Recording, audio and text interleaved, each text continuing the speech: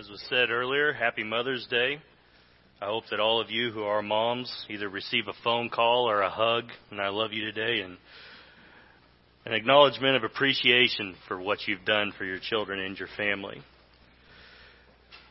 When I was asked to speak today on Mother's Day, there's several things going through my head. I was trying to figure out what to speak on. Just reflecting back on the role that different women have had in my life, grandmothers, mothers, knowing how many times they were praying for you when you were younger and going through struggles. I thought about speaking on love. There was several things that kept popping into my head, and then the Lord, in a roundabout way, kind of brought the message to my attention. It was last week, Caitlin was getting ready to go to the dentist, and she rounded the corner of the van, and she fell, and we thought she had broke her ankle, but what she'd actually done was sprain it, thank God. But it took Mama out of commission, and I had to step into that role for a few days. And there are so many things that our wives and our mothers do that totally get taken for granted, that we don't even think about. Things that when we were first married, we may have told them thank you for, and now it just kind of happens. I know that cleaning diapers was something that I haven't done in a while. That was not fun. Preparing meals, taking a day off of work to care for a sick child because she couldn't get up. Paying attention to our 9-month-old that was crawling along the floor, and you look and he's got a Lego in his mouth. You don't even know how there's a Lego on the floor. And, and you stand there, and Caleb yelled at me, "Daddy, Keegan looks like a tree when you cut it down for firewood." Keegan looks like a tree when I cut it down for firewood. And I look in the living room, and my son is stiff, diving off the edge of the couch. It's like, oh, you mean he's falling? Like, so there's just so much chaos. You just wanted to stop and scream, "Everybody freeze!" You know, like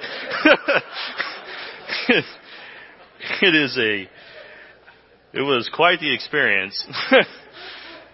But even something as simple as a meal. When you're a husband and you come home from work, or when you're a son or a daughter and you come home from school or from practice and supper's ready, or it'll be ready in 15 minutes, it's just something that happens and you take for granted. You don't think about the 30 or 40 minutes it took her to prepare it. And if it's not ready, sometimes you may wonder to yourself, what has she been doing all day? And if it is, I'm not the only one that's ever thought that. And if it is, you may sit down and eat, and she may not even get a thank you for it. And then you get up and you go to the shed and you work on your chainsaw or whatever. The role of a wife and mother is often one that a woman does without thanks or gratitude. And yet, because of the love that she has for her family, she willingly serves her husband and takes care of her children. And it is this love of a mother that I'd like for us to kind of explore today in different aspects. When you look at modern mothers and the sacrifices that they make for us, there's so many things that they give up. A mother may start her family young and give up a portion of her youth to care for her children. She may walk away from a career in order to stay at home with them.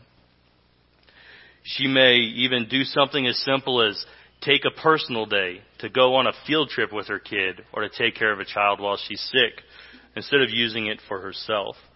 In many ways, the love displayed by mothers in the modern world parallels the motherhood that is talked about and displayed within the Word of God. And there's some examples of this that we're going to look at today as we examine the Word. The first one that I'd like to speak about is Eve, the first mother. Now, I was reading on Legionnaire Ministries. It's a ministry that was started by theologian R.C. Sproul, if you've ever heard of him. It's a wonderful website. And there was an article on there entitled Genesis 4, Eve's Faith and Trust in God. And I got to thinking to myself, Eve's faith. Eve displayed faith in her motherhood. We see sin enter into the world. And in Genesis 3, God is telling Adam and Eve what is going to happen because of sin entering into the world. Man is going to begin to toil. Woman is going to have pains in her childbirth. And yet God also makes a declaration in Genesis 3:15 that Eve's seed will bruise the head of the serpent. Now later on, in Genesis 4, Eve begins to have children, Cain, Abel. And she does not know which one of her seed will be the one that this is fulfilled through. But then eventually it reveals itself because Cain kills the faithful son Abel. And then Eve conceives again and has a third son. And she names him Seth. Seth meaning appointed. And it is through this appointed son that all the way through the line down to Christ we see the lineage. Until Christ is born and he is the one that bruises the head of the serpent. And then when you look at the life of Jesus, we see his mother Mary and all the ways that Mary's love was shown. Every time Mary pops into the story in Jesus, most of the time, she's showing love. And in Luke chapter 1, when the angel tells Mary that she will conceive, in verses 32 and 33, the angel tells Mary that her son will receive the throne of David and he will rule over Jacob.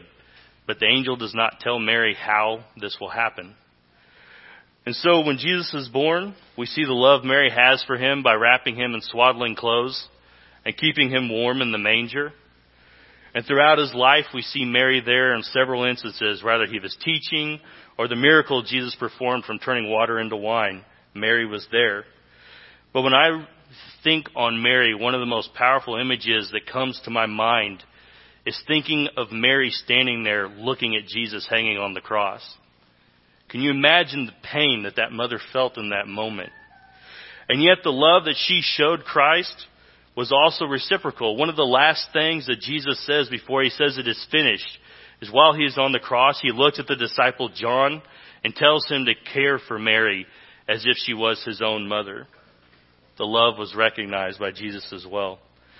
And we do not know for certain whether or not Jesus revealed himself to his mother Mary after his resurrection.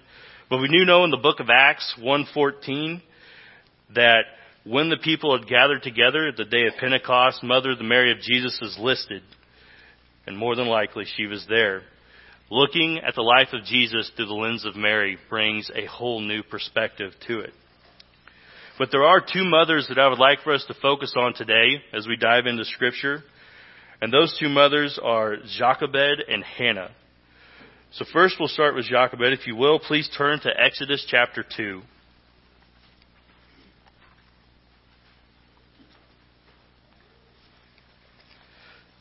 Exodus chapter 2. Now to kind of give a background on this, most of us know about the children of Israel, but Jacob's youngest son Joseph was taken by his brothers and sold into slavery. Eventually through the slave trade he ends up in Egypt. And while he is there through different circumstances, he grows to a position of power. Eventually he is reunited with his brothers and he brings his brother and his father to Egypt. And while they are there, they begin to prosper. Until finally in chapter 1 of Exodus, it states that a king was born in Egypt that did not know Joseph. And the number of the children of Israel made him afraid, because if there was a war, he was afraid that they would side with the people and go against them that were attacking them. And so Pharaoh issues an edict. He makes the children of Israel surrender themselves to hard labor. He crushes them in slavery. And then there's a story where he tells two midwives that any young man, any young male born must be killed. But if it is a female, it can live. But the midwives feared the Lord and they did not do so. So eventually, in the last verse of Exodus 1, you will read that Pharaoh told all the people that if they saw a young male, it was to be cast into the river Nile and a female could live. And then a baby enters into this world, into the total chaos. And let's read about this real quick.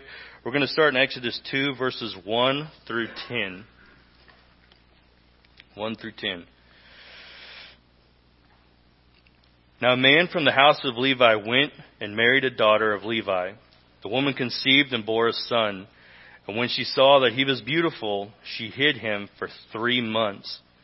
But when she could hide him no longer, she got him a wicker basket and covered it over with tar and pitch. Then she put the child into it and set it among the reeds by the bank of the Nile. His sister stood at a distance to find out what would happen to him. The daughter of Pharaoh came down to bathe at the Nile with her, maidens walking alongside the Nile. And she saw the basket among the reeds and sent her maid, and she brought it to her. When she opened it, she saw the child, and behold, the boy was crying. And she had pity on him and said, "This is one of the Hebrews' children." Then his sister said to Pharaoh's daughter, "Shall I go and call a nurse for you from the Hebrew women, that she may nurse the child for you?" Pharaoh's daughter said to her, "Go ahead." So the girl went and called the child's mother. Then Pharaoh's daughter, Then Pharaoh's daughter said to her, "Take the child away and nurse him for me, and I will give you wages." So the woman took the child and nursed him. The child grew, and she brought him to Pharaoh's daughter, and he became her son. And she named him Moses and said, "Because I drew him out of the water." Now the mother that is exercising this faith, exercising this sacrifice, giving a child up twice, her name is not mentioned. Her actions are, though. But when you continue to read and you get into Exodus chapter 6, there's a genealogy mentioned where it lists Moses' father Amram and the mother that he married, Jochebed. But when it comes to the separation of a mother and a child, the Danish philosopher Søren Kierkegaard states this: "When a child must be weaned, the mother is not without sorrow at the thought that she and the child are separated more and more. The child which first lay in her womb under her heart and later reposed upon her breast will be near to her no more." And this separation Jochebed had to go through twice. The first time, when she gave up the child into the river Nile, she had no idea what was going to happen. And the second time she gave him up, she was giving him up to another woman to raise him as her own son, not knowing what the future held. And yet we may sit and think to ourselves, how is it possible that Jochebed did this? How is it possible that she did this without fear? And when you read Hebrews 11, which many theologians call the Hall of Faith, in Hebrews 11:23 it states that by faith Moses, when he was born, was hidden for 3 months by his parents because they saw he was a beautiful child, and they were not afraid of the king's edict. There was no fear, and oftentimes it's amazing how God brings about justice in ways that are so unique. And think about it, if I can describe this properly. The king of Egypt wanted young males to die by being thrown into the river Nile. And this mother by faith put her son into the river Nile, and Pharaoh's daughter got it and raised it with his resources. And then the child eventually returns and frees the very people that Pharaoh was persecuting with that edict. A very roundabout way for God to bring justice. And yet by faith, Jochebed sacrificed her desires for Moses. And it is also by faith that we see Hannah, who was given a desire for a child, and she gave it to the Lord. And he used the child beyond anything that she ever would have imagined. So as we read about the mother Hannah and her son Samuel, if you will, turn with me to 1 Samuel chapter 1. 1 Samuel chapter 1.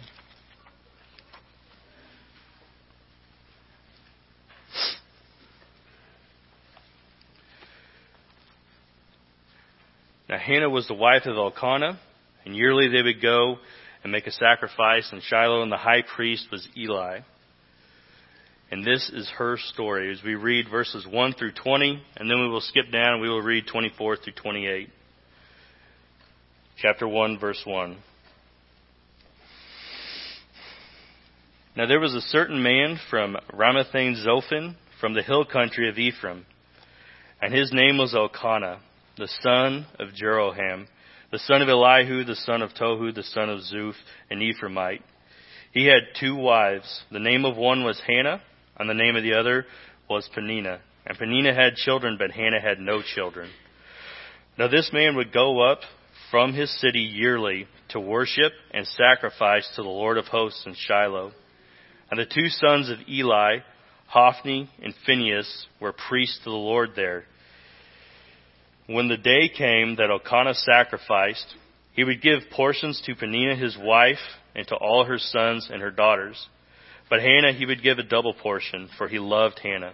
But the Lord had closed her womb. Her rival, however, would provoke her bitterly and irritate her, because the Lord had closed her womb. It happened year after year, as often as she went up to the house of the Lord, she would provoke her. So she wept and would not eat. Then Elkanah, her husband, said to her, Hannah, why do you weep, and why do you not eat, and why is it your heart is sad? Am I not better to you than 10 sons? Then Hannah rose after eating and drinking in Shiloh. Now Eli the priest was sitting on a seat by the doorpost of the temple of the Lord. She, greatly distressed, prayed to the Lord and wept bitterly. She made a vow and said, O Lord of hosts, if you will indeed look on the affliction of your maidservant and remember me, and not forget your maidservant, but will give your maidservant a son, then I will give him to the Lord all the days of his life, and a razor will never come on his head. And it came about as she continued praying before the Lord that Eli was watching her mouth. As for Hannah, she was speaking in her heart. Her lips were moving, but her voice was not heard. So Eli thought she was drunk. Then Eli said to her, How long will you make yourself drunk? Put away your wine from you. But Hannah replied, No, my Lord, I am a woman oppressed in spirit. I have drunk neither wine nor strong drink, but I have poured out my soul before the Lord. Do not consider your maidservant a worthless woman, for I have spoken until now out of my great concern and provocation. Then Eli answered and said, Go in peace, and may the God of Israel grant your petition that you have asked of him. She said, Let your maidservant find favor in your sight. So the woman went her way and ate, and her face was no longer sad. Then they arose early in the morning and worshipped before the Lord, and returned again to their house in Ramah. And Elkanah had relations with Hannah his wife, and the Lord remembered her. It came about in due time, after Hannah had conceived, that she gave birth to a son. And she named him Samuel, saying, Because I have asked him of the Lord. And now go down to verse 24, I apologize. Now when she had weaned him, she took him up with her, with a 3-year-old bull and 1 ephah of flour and a jug of wine, and brought him to the house of the Lord in Shiloh. Although the child was young, then they slaughtered the bull and brought the boy to Eli. She said, O my Lord, as your soul lives, my Lord, I am the woman who stood here beside you, praying to the Lord. For this boy I prayed. And the Lord has given me my petition, which I asked of him. So I have also dedicated him to the Lord. As long as he lives, he is dedicated to the Lord. And he worshipped the Lord there. Now, one thing I like about this, our reading, is in verse 19. It states that the Lord remembered her. Her prayer had not fallen upon deaf ears. She was remembered. But she dedicated Samuel to the Lord for all the days of his life, and there is no way that she could have known everything that Samuel would mean to the kingdom of Israel. Samuel was a mighty leader. Samuel was the final judge for Israel. He was the first prophet after Moses. He anointed Saul, and then later on he anointed King David. But he had a more immediate impact on Israel as well.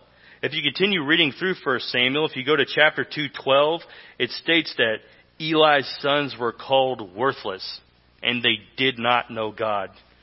It also states later on in the chapter that they were taking advantage of people, taking pieces of meat for offering and sacrifice that wasn't theirs to take. They were having relations with the women at the temple that were working the door. They had no regard whatsoever for the code of a priest. And in chapter 2, 27 through 36, God sends a man of the Lord to Eli, the priest.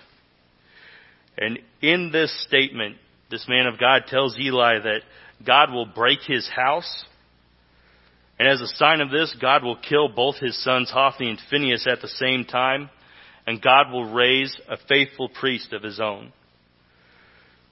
And as you read through and you get into chapter 4, this comes to fruition. Israel had a battle with the Philistines, and during this battle, the Ark of the Covenant was stolen. Both of his sons were killed. A Benjamite runs to town to tell Eli of everything that had happened. Eli, in shock, falls out of his chair, breaks his neck, and dies immediately.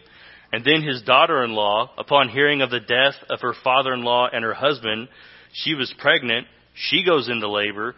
She dies during childbirth, and then has a son Ichabod, meaning glory removed. Israel immediately had all of that wiped out. But who did God raise up in place of all them? It was Hannah's miracle child. It was Samuel. It was the one that she had dedicated to the Lord all the days of his life. And I hope that this is something that encourages us, all of us as parents, to pray for our children, because we have no idea how far or in what ways the Lord can take them and how he can use them for his kingdom. But there's one last part of the story of Hannah and Samuel that just stuck out to me. It's a little detail that we often just glance through, but I think it truly shows the beauty of a mother's love. In 1 Samuel chapter 2, read with me if you will. We're going to read verses 18 through 21. 18 through 21. Now Samuel was ministering before the Lord as a boy, wearing a linen ephod. And his mother would make him a little robe and bring it to him from year to year, when she would come up with her husband to offer the yearly sacrifice. Then Eli would bless Elkanah and his wife and say, "May the Lord give you children from this woman in place of the one she dedicated to the Lord." And they went to their own home. The Lord visited Hannah, and she conceived and gave birth to 3 sons and 2 daughters. And the boy Samuel grew before the Lord. Hannah asked for 1 child, and she was blessed with 6. And yet, even though Samuel was no longer in her house, and he was no longer in her care, every year when they went to make a sacrifice, she would bring him a brand new robe that she had made for herself. And when you sit and you read that, the thought that comes into my mind is, of course she would. She's a mom. That makes total sense to all of us, doesn't it? That she would still care for him. The title of mother is a title that always stays with a woman for the rest of her life, throughout all of time, no matter how much the world changes. When she has a child or children, she will always be mother. And there's certain things that happen in our life that stick out to us, that make an impact and sear their way into our subconscious, that we just reflect on from time to time, and we'll never forget it for as long as we live. And I had that moment one of those moments about a year and a half ago. For those of you that attended church here for some years, you probably remember my grandmother Evelyn. And Evelyn was in the nursing home, and she was getting ready to go home, and her family was all gathered around. And I remember looking at her in that bed, and my uncles and my aunt and my dad, they all came and they hugged her and they kissed her on the forehead and they called her mom. The same as they did when they were 4 years old running around the farm. And that just struck me. Sometimes as parents, as mothers and fathers, we get so wrapped up in the moment. We don't even think about the fact that the love we show our children and the memories that we make with them 40, 50, 60 years down the road when we're gone, that is exactly what our children are going to reflect back on. We'll reflect back on the guiding hand of our Father, and we will always remember the love that our mother showed us. Caitlin will always be Caleb's mom. Debbie will always be my mom. Gage's mother will always be Emmy. Lane's will always be Esther, and so on all around the room. Mary will always be Jesus' mom. Jochebed will always be Moses' mom. And although Hannah is never mentioned again in the Bible, past 1 Samuel chapter 2, she will always be Samuel's mother, and her prayer for a child will always be the prayer that God honored and used to bring Samuel to the children of Israel when they needed him. And in conclusion, a mother's love is something that is also precious to herself. Acknowledgement oftentimes can make everything that they do for us totally worth it. Because the truth is, we could sit and we could buy our mother or our wife jewelry with all the birthstones of our children in them. We could take her out to a restaurant. But the truth is, if we called her or we gave her a hug and we told her, I love you, Happy Mother's Day, that would mean more to her than anything. And that is what makes motherhood so beautiful. Let's pray. Lord, I thank you for everything that you've given us. I thank you for the mothers that you've brought into our life, the way they've prayed for us through our struggles, the way they've always been there for us from the time that we were little, the way that they call just to check in, to see how you're doing, to remind us that we're loved. I pray, Lord, that today is a good day for the mothers. I pray, Lord, that you bless them, allow them to hear from their children. I thank you for everything you've given us, and I pray that you continue to guide us in the days ahead. Amen.